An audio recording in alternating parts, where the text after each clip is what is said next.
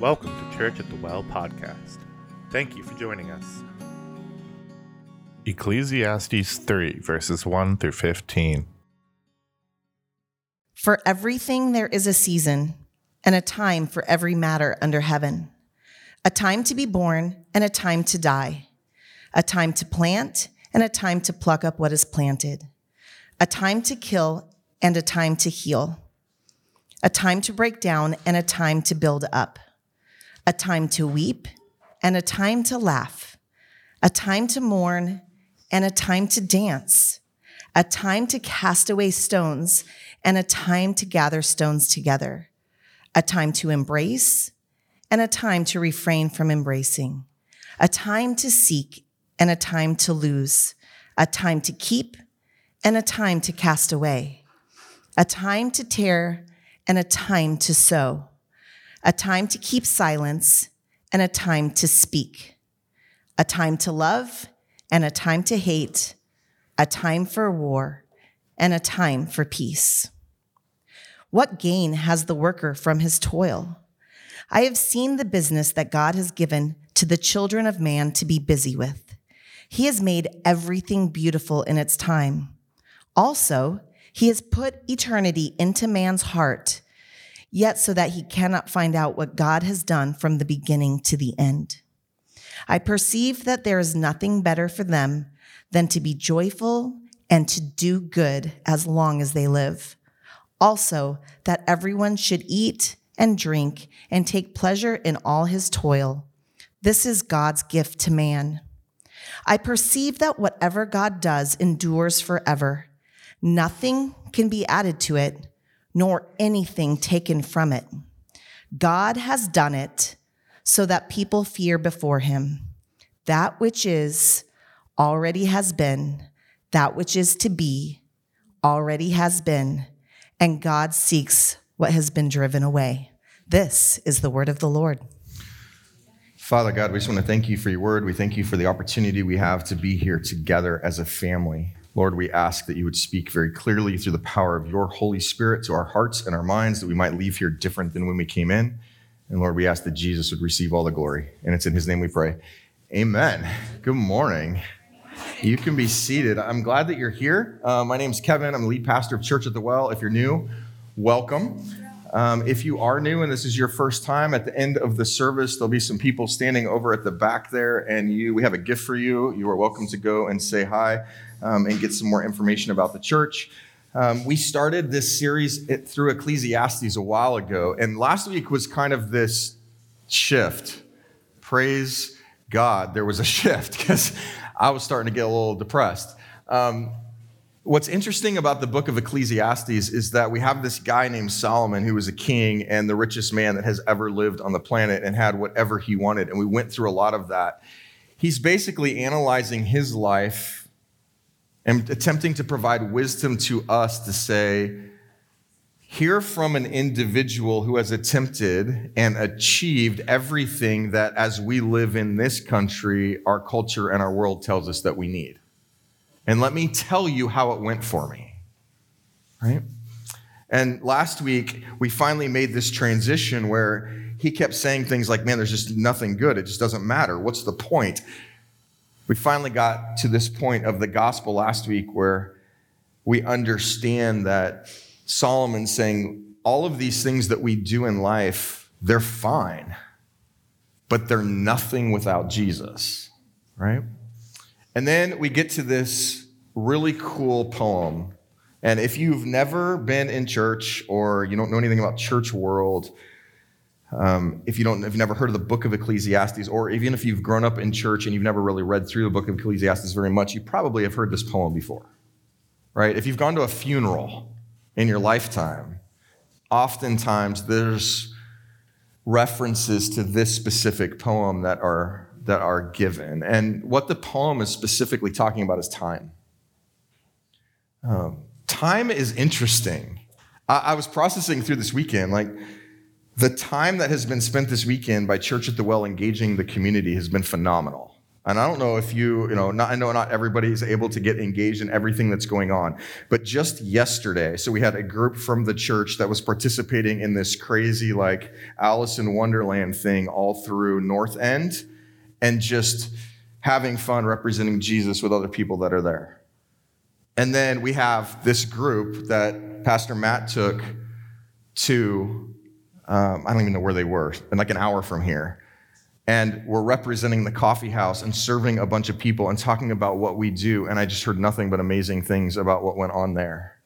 And then last night, we have this event at the coffee house downtown. It was Harry Potter trivia night where individuals are invited in and we're just once again having a good time building relationships. And as I was sitting here singing this morning, all I could think about was how amazing it is that the people of God are spending their time engaging our culture and building relationships for the glory of Jesus. And when you just look at what happened yesterday, it was overwhelming to think about. Like Church at the Well people were everywhere just engaging. And I thought, man, this is so cool. Yesterday flew by. Like I felt like time was just moving so quick. But I also know that there's days when that doesn't really feel like the case. Have you ever had those days where you're like, okay, I really need this day to come to an end? Like it feels like time is going so slow, right? When we think about time, there's moments of like excitement. Everyone in here at some point has gone on some sort of vacation or gone to some place that you love, and you'll talk about how quickly the day has moved forward, right? Man, it seems like when I'm on vacation, time's moving rapid. When I'm working, time's moving really slow, right? Like we experience that. Or in times of heartache, it can feel like, man, is any time passing at all, right? Or, I have to talk to this person, or I have a job interview, or I have something coming up where we have to engage with this individual, and it feels like time's moving so quick and I want it to slow down. So I was born on February 25th, 1975. Okay? Where's my people? Where's my old people? So February 25th, 1975. And since the day I was born, up until this point, every single day that I have ever lived has had 24 hours in it. Every day. It's amazing. There's this consistency to life that is just the sun has come up every time. The sun has gone down every time. There's things that happen. There's things that transpire. There's things that I wish I hadn't done. There's things that I wish I did do. There's regrets in my life. There's failures in my life. There's good things in my life. The one thing that is this constant is every day is 24 hours. You know, I find myself saying things like, there's just not enough time in the day to get everything done. And yet it's the same amount of time that everyone has. There's not enough time in the week. It's always 7 days, right? It's interesting how everything that we do seems to revolve around time. Some of you I know well, and you're like, you take time very seriously, right? It's, man, you need to be on time, right? Like you are insulted if someone shows up late to whatever it is, and that's cool. Others are like, and you've come from maybe a different culture, you're like, time, whatever, right? Like I have some friends who are Brazilian, and they don't care. They're like, I remember being invited once to a Brazilian barbecue, and they're like, it's going to start at 5. So we got there at 5, and nobody showed up till 8. And I was like, this is awkward. I'm here for like 3 hours before the party really starts. Time is relative based upon how you process, what your culture does, how you think, maybe your past experiences. But the reality is it's still, you have 24 hours in a day. You have 60 minutes in an hour, right? So how we handle time is really interesting. And this specific poem, that's what it's dealing with. And I'm not going to go through every one of these. Like, there's cool stuff here. There's some really neat, I'll kind of give you a few observations through this poem, but basically the passage that we're going through today, the poem begins in verses 1 through 9, and then, or 1 through 8, and then 9, there's like a question, and then the rest of this passage, 10 through 15, is basically the interpretation of the poem, which thank God, because if you don't know much about poetry, or you say you don't really like poetry, then you get the interpretation here, right? I happen to like poetry. I'm a big Shakespeare fan, which some of you are like, what in the heck is wrong with you? I don't know. For some reason in school, it clicked. I tend to be a decently emotional guy, so poetry relates to me. If you say you don't like poetry, but you like music, then you lie to yourself, because all music is poetry set to a beat, right? What makes poetry so powerful, what makes music so powerful, is it hits our emotions, right? There's something that strikes us, the way that something's sung, the way that something is said. It's intended to cause us to have an emotional response to either what's written or what we're singing. And in this case, the same thing's true. But what makes the interpretation of poetry difficult is that if you're a poet and you write poems, when you're writing that, you're going through something and you're attempting to express an emotion, and then when others read, may not be going through that emotion that you wrote that poem about, right? And so poetry can kind of become complex. The author of a poem may intend one thing, but as you read it, something is reminding you of something else, and it becomes very kind of artsy in that way, right? But when we look at God's word and we look at the genre of poetry, and there's a whole lot of poems in Scripture, what we have to do is we have to come back to, this was written by the Holy Spirit. It's intended to engage our emotions, but we don't want to read poems in Scripture and say, okay, well, how does this make me feel and how do I interpret this? What we want to do is look at, what is the author intending here? Because the Holy Spirit has very specific emotions in mind. And so we're looking at, Solomon wrote this poem. What was Solomon feeling when he wrote this? If he's the wisest man that's ever lived outside of Jesus, then what was he attempting to convey to those who were going to read this poem in the future? And he begins with this. So turn in your Bibles to Ecclesiastes 3. If you're not there, it begins with, for everything there is a season and a time for every matter under heaven. So we know right off the bat, he's going to talk about time. He's going to introduce this poem, and he's saying there are seasons of life. And I am realizing this more and more. As you get older, what you realize is that seasons come and seasons go. And we're not talking about just fall, winter, spring, summer. Yeah, seasons. But seasons of life change. Like you look at, I tell people all the time, it feels like I've lived like 8 lives. Right? So I have these memories of me being a child. That feels like a different life ago, right? And there were seasons even within that life. And then I went to school and that felt different. I got married, that felt different. I raised kids, that was a different season. I'm now out of this time where I'm trying to figure out what does it look like for Christy and I to parent adult children, and that's a new season. There's been seasons when I owned businesses. There's seasons when I've been in full-time ministry. Every one of those seasons makes my life feel and look a little bit different. But even in those moments, what we go through personally as human beings, there's seasons that go on. So I might be in a season where I'm pastoring this church right now, but the seasons of life that I'm going through impact even how I pastor. And it changes. Seasons change. It's hard to see you guys with the lights. I know a lot of you. And some of you, I know kind of what season you're going through right now. Some of you are going through a growing season. Some of you are going through a season that feels just like pain.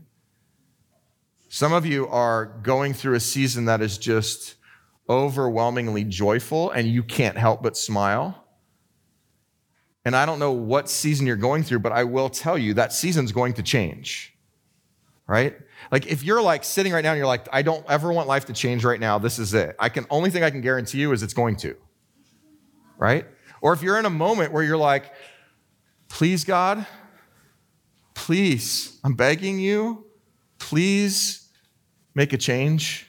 I don't know how much longer I can handle this season. I can promise you it will change. Right?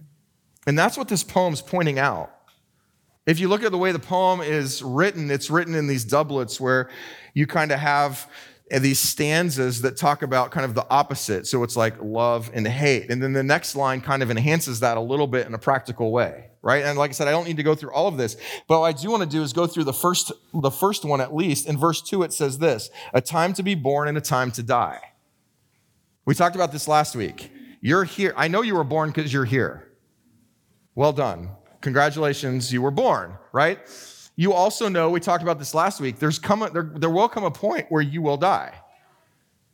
That's going to happen. We don't know when, but it's going to happen. The rest of this poem is describing what happens between. You were born, you will die, but what's going on in between, that's everything that's being described here. So as you read this poem this week, and I would encourage you to, be like, I don't know what season you're in, but something here is going to hit you, right? There's a time to laugh, there's a time to cry. There's a time to love, there's a time to hate. Some of you are like, wait, Scripture says we're supposed to hate? Yes. We're supposed to hate everything that God hates. We're supposed to, right? There's a time for peace, there's a time for war. Wait, war? Yeah, there's justifiable war in Scripture. There's also unjustifiable war. I think as we process our life and we think about what's being described here, there's two things that are going to happen as you read it. First, you might resonate with one of these stanzas really hard right now, because you're like, that's where I'm at. In this poem that's describing this time between my birth and my inevitable death, this is what I'm feeling right now. And that will resonate with you. And then here's the other cool part about this. Whether it's you don't want to leave that season or you're in a season that you want to leave, the other thing that's guaranteed is that there's going to be change. The season will change. We live in a world that is constantly changing. It's always changing. Your interactions with people change. Your relationships change. Your emotions change. I had a huge change in my life years ago when I was diagnosed with a disease, right? And it has impacted so many things in my life that I never expected it to impact. There was change. And now my life, there's a lot of components of my life that have to be filtered through the impact of that disease. There are moments that, people recently have come into my life that have become extremely meaningful to me. Well, that impacts us for the rest of our life, right? COVID. And I don't want to talk about this anymore. This is the last time I think I'm ever bringing up COVID because I just can't do it anymore. But COVID has changed everything. Nothing's going back to what it was before. Everything has changed. We know that. To think that it's going to just revert back to, I just can't wait till it gets back there. You're like, you don't understand what people individually went through during this time. There's emotional scars, there's hurt, there's pain. There was isolation. It impacts, it changes things.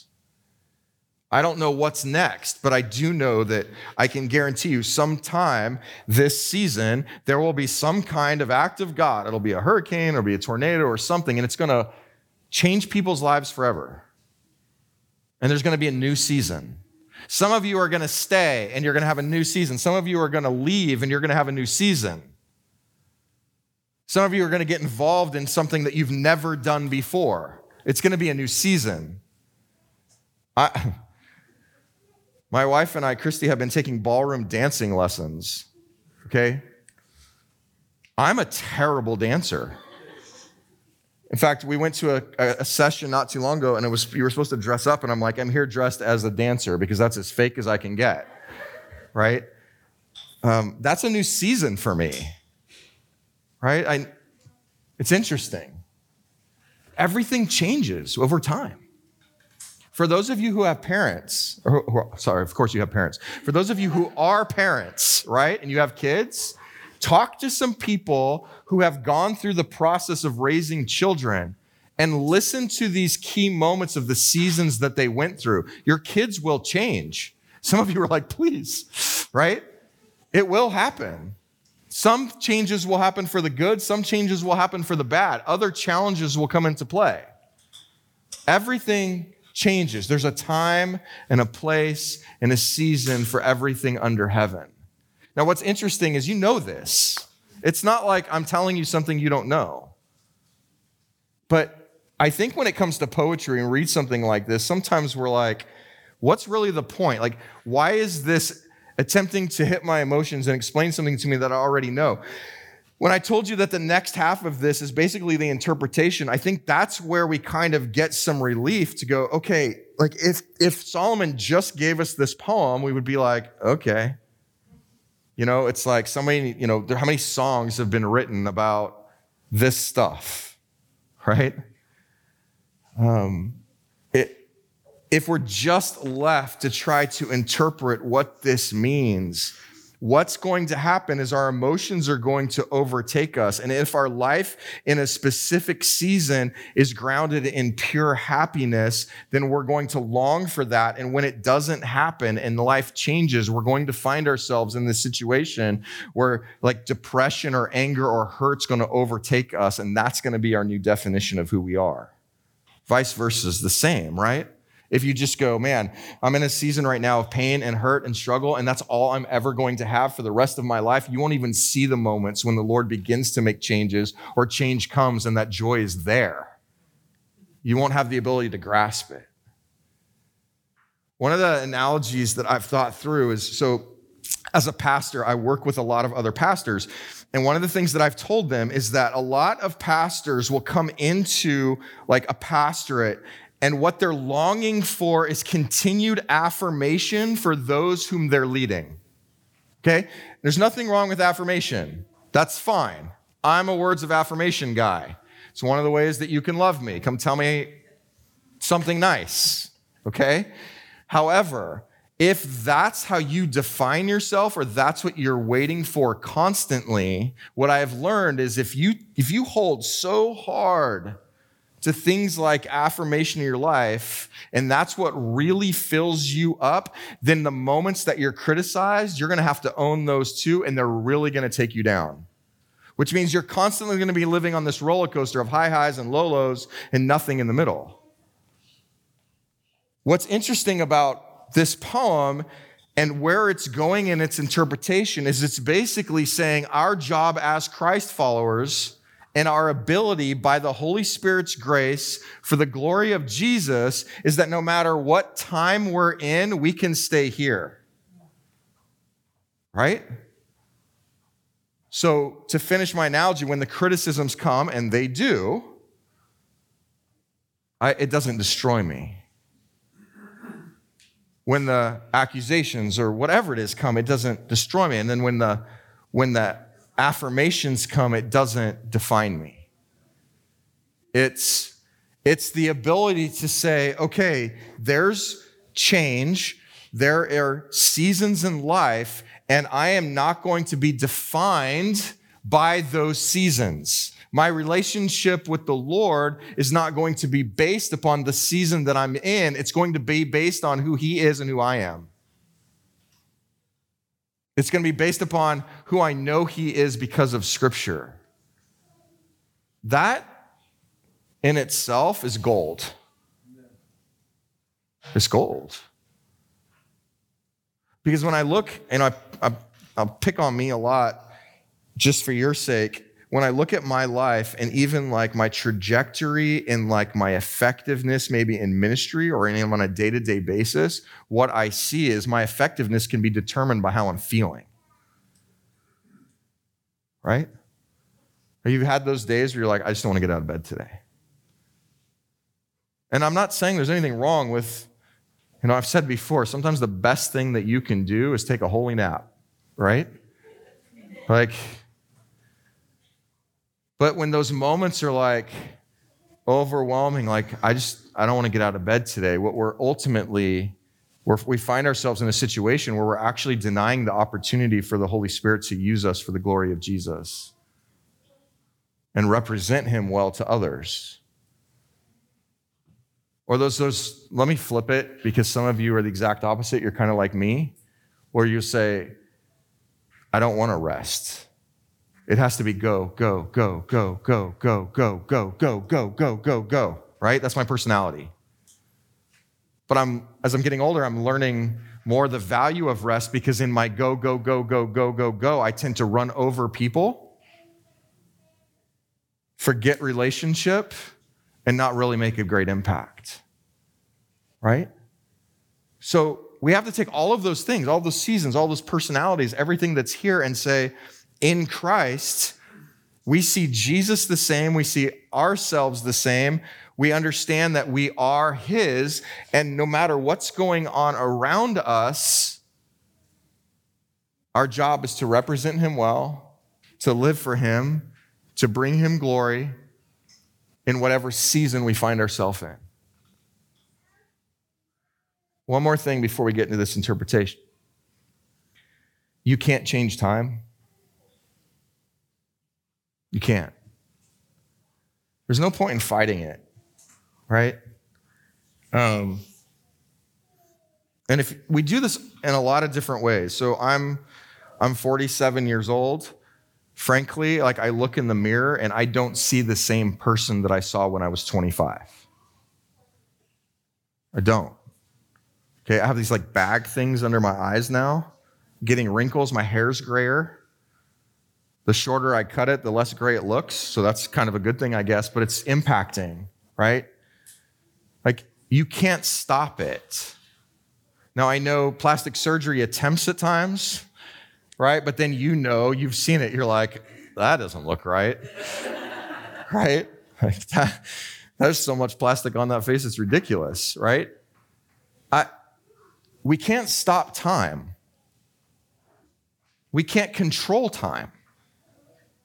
You don't have the ability to control time. You can't, so I don't know, I guess I'm thinking Harry Potter, because we were Harry Potter trivia last night, but in Harry Potter, there's this thing called the time turner, where you can like stop time and go back and attempt to change things, right? And it's like, okay, we can't do that. There's no control of time. There's no stopping of time. There's no, I need this moment to slow down, or I need this moment to speed up. It just is here. But we spend so much time attempting to control it, right? Because we have to have control of everything. I want it when I want it, how I want it, as I want it. I don't want to wait for it. It needs to happen quickly. I want it in my time. Time impacts us in so many ways. And the attempt for us to control it actually derails so many things. And so one of the beautiful things about this interpretation is, having said all of that, what we're going to try to learn today is that all of those things that I just said are 100% true, and none of them need to be negative.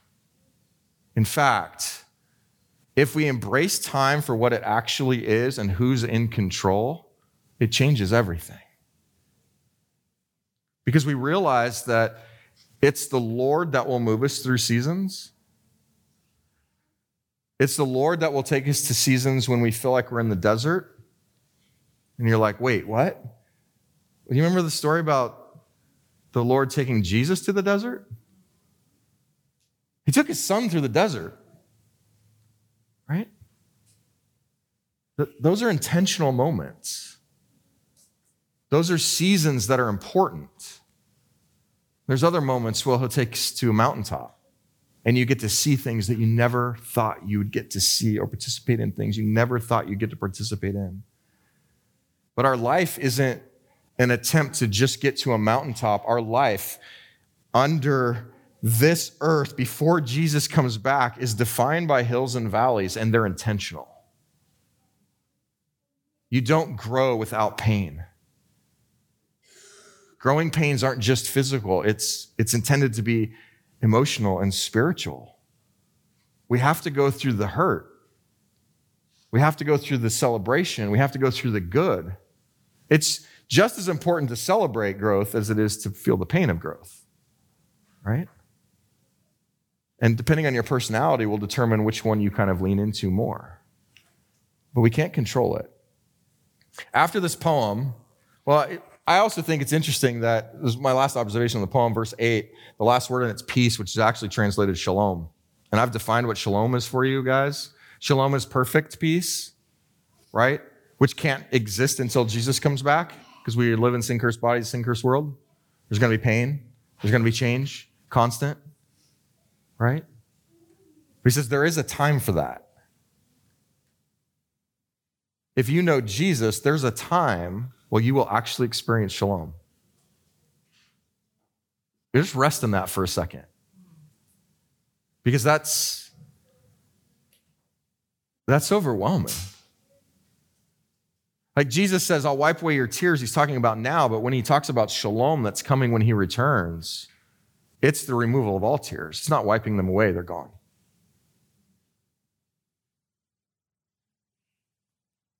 All right, how do we interpret this? In verse 9, he asks a question: what gain has the worker from his toil? What is he talking about? He's talking about all of these things that we've gone through. This isn't like, we're not talking specifically about the toil, or we talked about last week, where like what you're specifically doing, like what is your vocation, or what is the work that you're specifically doing. He's talking about the toil of life, right? The ups and downs, this pain. He's referring to the poem itself. It's, okay, there's a time that you're going to be born, there's a time you're going to die, and all this stuff that goes on in the middle. Like, what is really the point? What do we do with that? We know it happens. There's no denying it. Time moves on. Things change. But what do we do in the midst of that? And what we do seems to have a huge impact. What are we supposed to do with it? How do we comprehend this? Do we just go back to the beginning of Ecclesiastes, where he's just like, hey, it's all vanity, it just doesn't matter, it's just, I don't even know what to do? Or do we say, okay, I understand the reality based upon this poem. I know I can, in my experience, doesn't matter how old you are, you know that seasons change. You know that there's a time for everything under heaven. But how do I relate? How do I accept something that is impossible for me to control? What do I do with it? It's a heavy burden to think about. Am I just supposed to do I just go through it and there's like no impact? I just have to accept it? In some aspects, yes, but how we choose to accept it makes all the difference. You have to accept that you can't control time. You have to accept that you are going to toil. You have to accept that things are hard and things get harder. But there's some things that we can employ through the knowledge of Jesus that can impact the way that we view what happens during our life. And that's where this goes. So the first part, verse 10, it says, I have seen the busyness that God has given to the children of man to be busy with. He has made everything beautiful in its time. Also, he has put eternity into man's heart, yet so that he cannot find out what God has done from the beginning to the end. What is he talking about here? Okay, so we're going to talk about eternity first. Quick exercise. Close your eyes for a moment. Just close your eyes. Now, pretend you don't exist. Open your eyes. You can't. Okay? I'm just telling you right now, like Plato, Socrates, Aristotle, all those really smart guys, I just summed up their entire philosophy for you. Okay? You can dive deeper if you want. But here's the reality. You exist.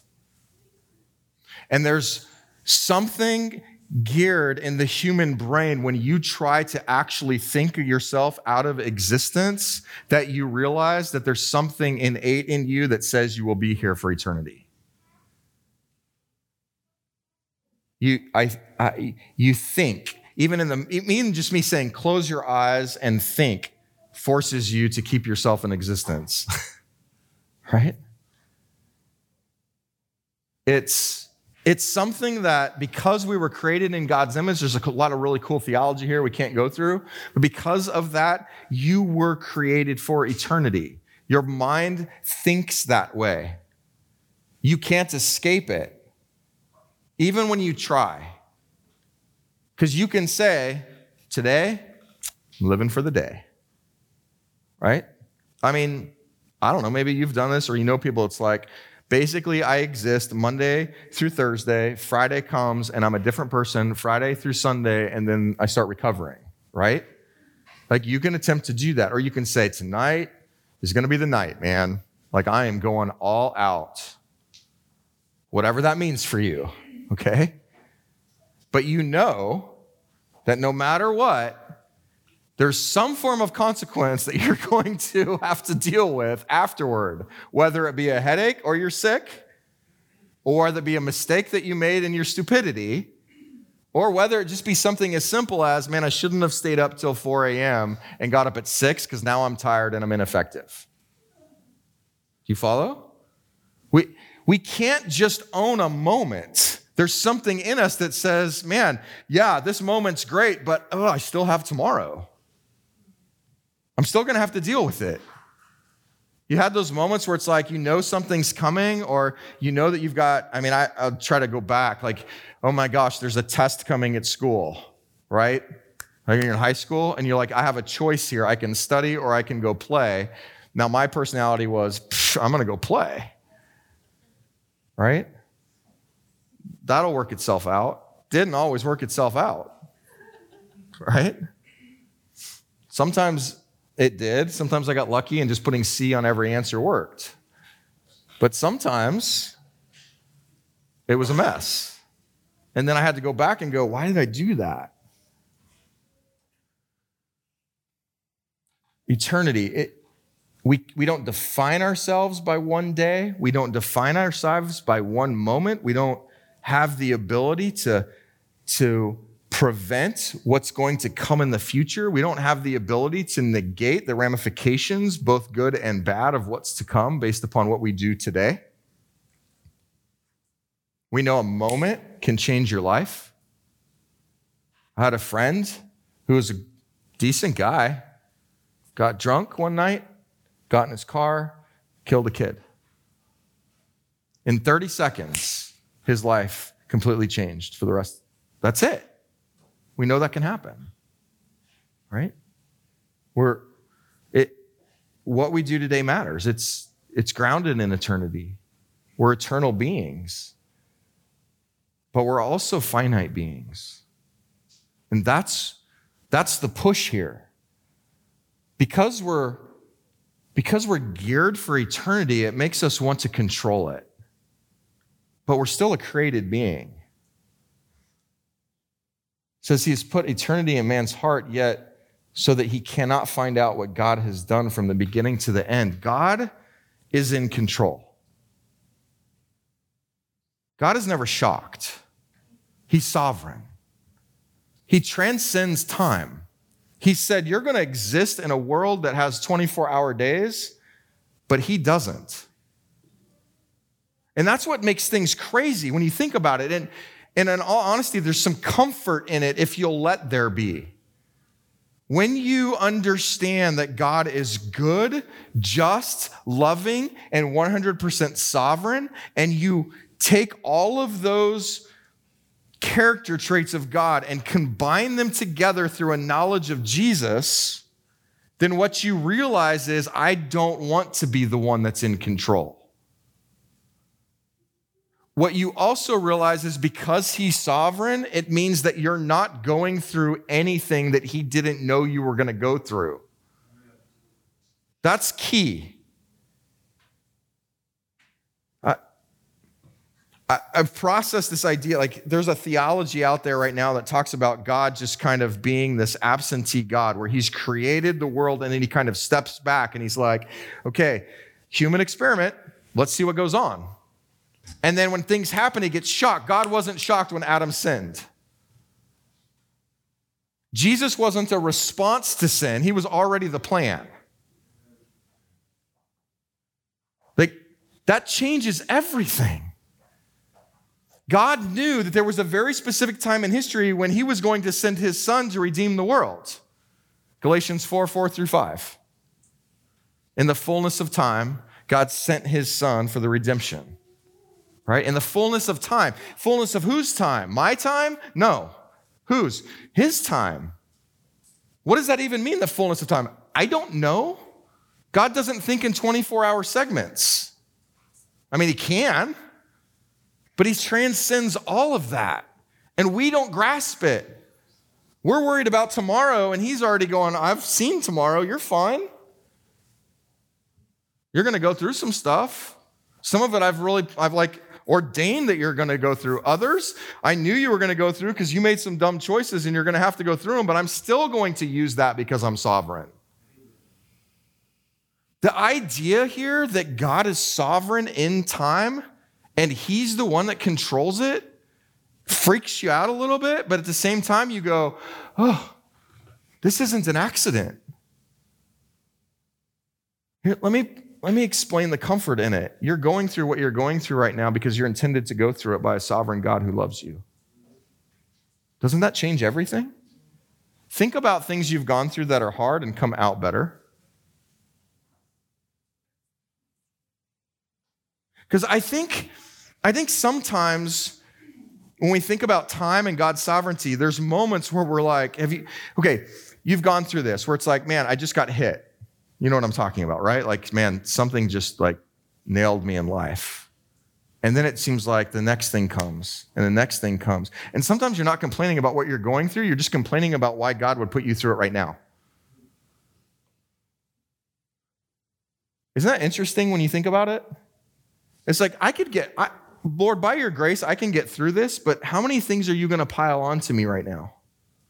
Like, it just seems like it's one hit right after the other, right after the other, right after the other. And it's exhausting. Why, God?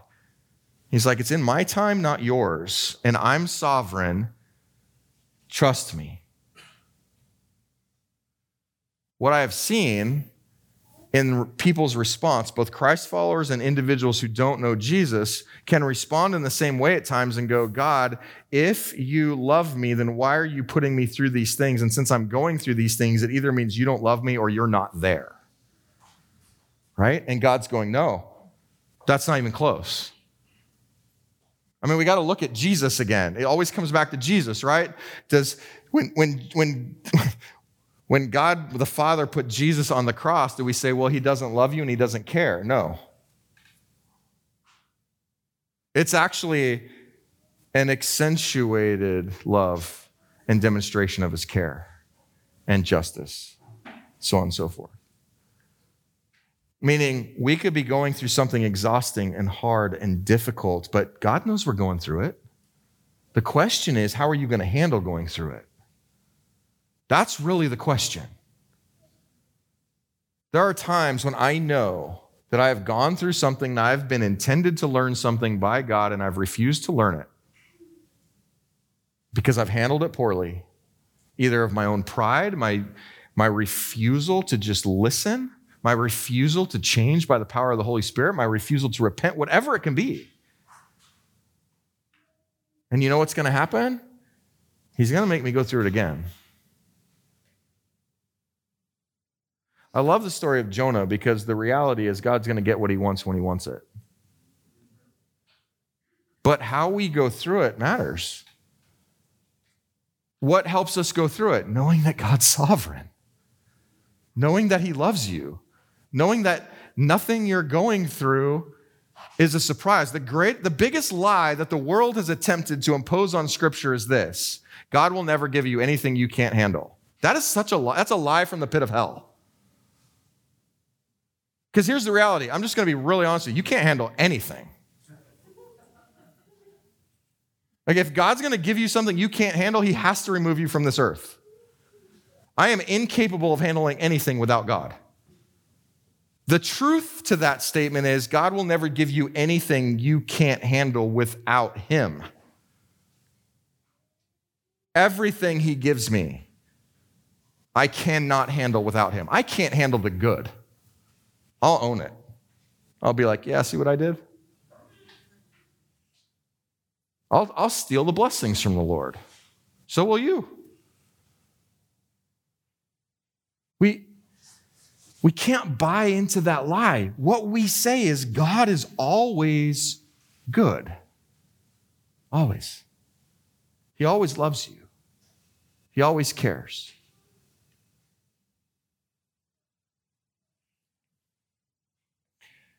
He enhances this in verse 12 and says, I perceive that there is nothing better for them than to be joyful and to do good as long as they live. Also that everyone should eat and drink and take pleasure in all his toil. This is God's gift to man. Do you know what this is? This passage made me cry this week over and over and over.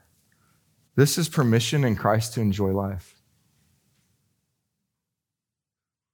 It's permission in Christ to enjoy life regardless of the circumstances that you're currently going through. You know why? Because you're going to go through them. But you have a sovereign God who loves you. You have a Savior who died for you. You have shalom in your future in Christ. Nothing removes that.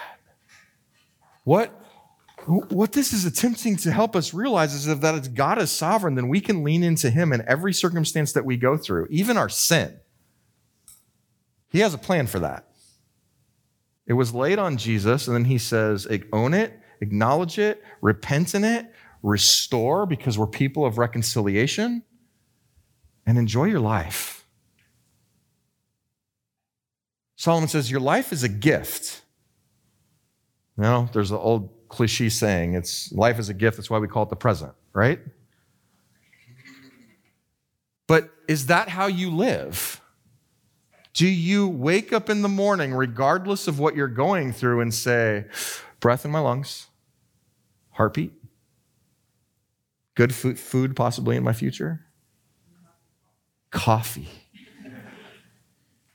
good people, brothers and sisters, going through the same types of things we don't have to go through alone.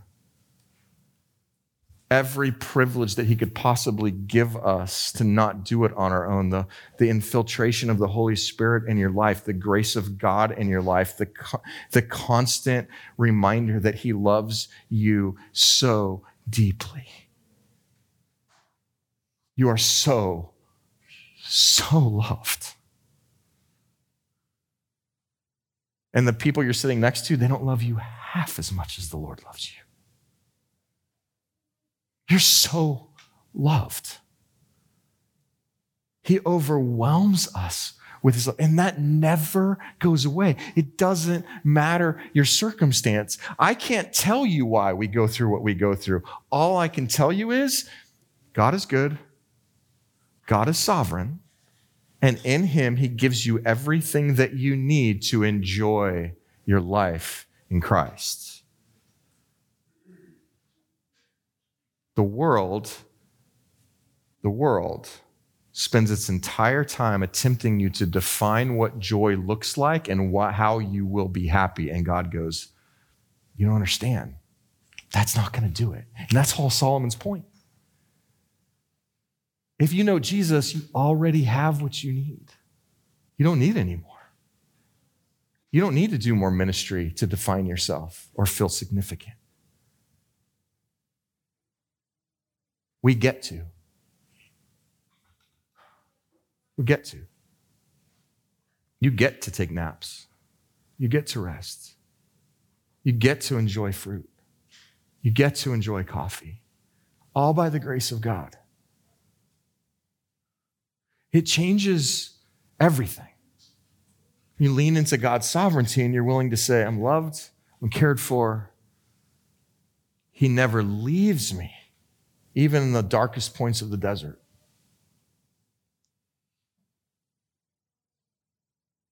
Are you enjoying your life? If your answer is, well, it depends, then you've missed the gospel.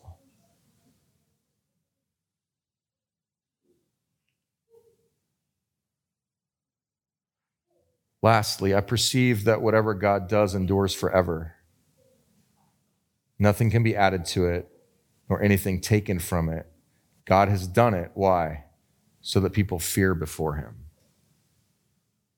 This isn't a trembling, but it is. It's a respect.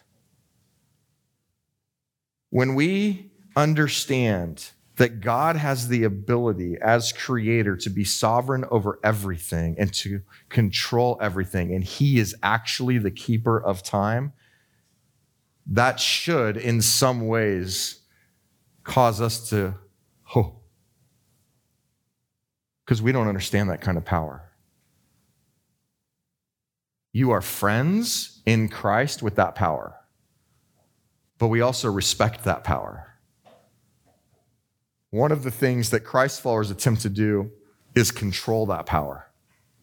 We attempt to dictate how God's going to use his power in our life, instead of just accepting the fact that because he's all powerful, there's a lack of fear, there's a lack of respect, there's a lack of you are sovereign and therefore you know best.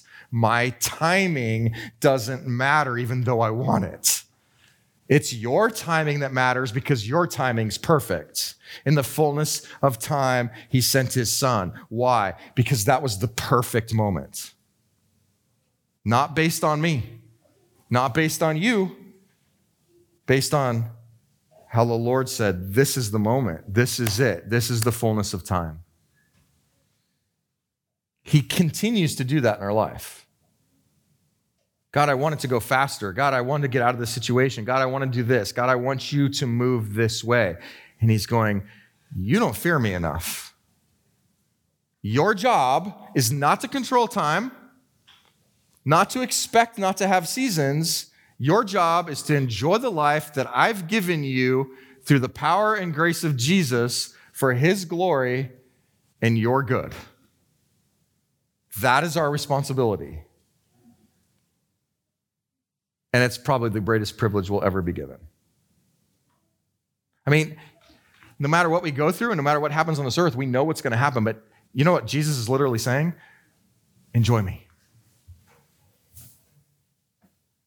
Enjoy me. Enjoy me.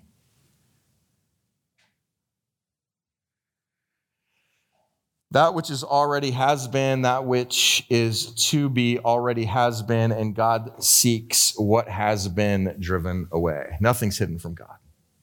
Nothing.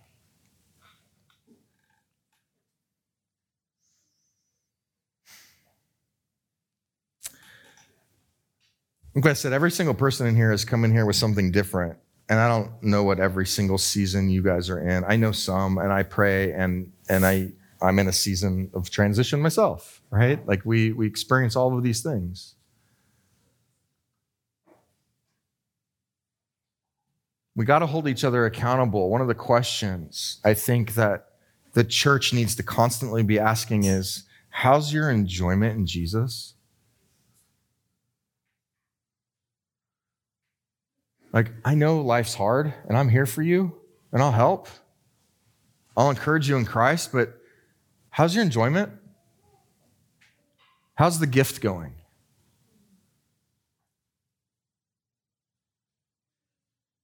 If the gospel is intended to speak to every area of our life, it's intended to bring that change. What needs to change as a result?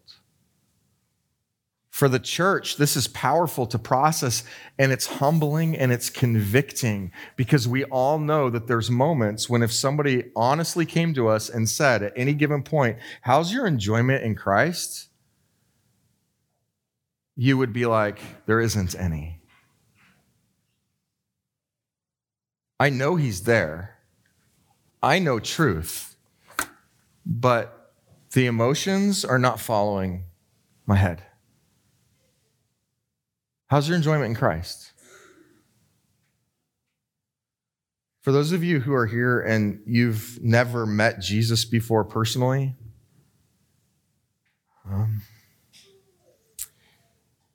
everything in your life and your enjoyment in your future is all going to be tied to what you do with him. Because you can't get away from him. Because he's sovereign, your entire life, even if you're sitting here and saying, I'm an atheist, I'm agnostic, the problem is you can say that, but it's not the reality.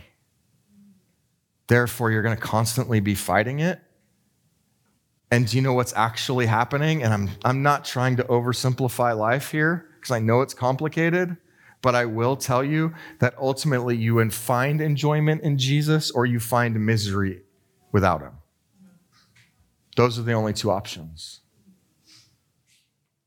If you don't know Christ, your life is an attempt to search for something that is only found in him, which means there is no true enjoyment. All you can do is attempt to continue to own moments of time. And that's what makes life miserable, because we try to control something that we can't control. So you need to know Jesus. The band's going to come up and we're going to sing another song. I'm going to pray real quick, but I want to invite you to take a moment. I'm going to invite you to take some time. Okay? And some of you need to get up and you need to stand and you need to sing with everything in you and you need to engage in praising Jesus. And that's what's going to kick you into a greater understanding of enjoyment with him. And that's great. Some of you need to wrestle with some things. Some of you need to make some acknowledgments. Some of you may need to grab somebody and have a conversation. Some of you may need to come forward and just hit your knees and pray. Some of you may need somebody else to pray with. The Greenwalds will be over here and they want to pray with you. I don't know what's going on in here, but what I do know is that this time has been ordained by God in his sovereignty for you to respond to what you have just heard. Don't rush it. Don't fake it. Take advantage of it. God, thanks for your word. Lord, I pray that you would give us as a church the grace to live a life defined by the enjoyment of Jesus. Lord, I know that there's a lot of hurt. I know that there's a lot of exhaustion in this room. And I know that for many, they're looking at it and they don't see an end. And Lord, I pray that you would meet them exactly where they are and remind them that by your grace, they can still find enjoyment in you, that their life is a gift. Lord, I pray for anyone in this room right now who has never come to faith in Christ. I ask, Lord, that you would move in them to help them understand that their life does not belong to them, but to you, that they are created being in the realm of your sovereignty. Lord, I ask that you would give them the grace to stop fighting against you and start enjoying their life through you. Lord, thank you for that privilege. Remind us what a privilege it is to know Jesus on a daily basis, minute by minute. Give us the grace to handle each situation and circumstance that comes with a desire to enjoy Jesus more. And we thank you for this in Jesus' name. Amen.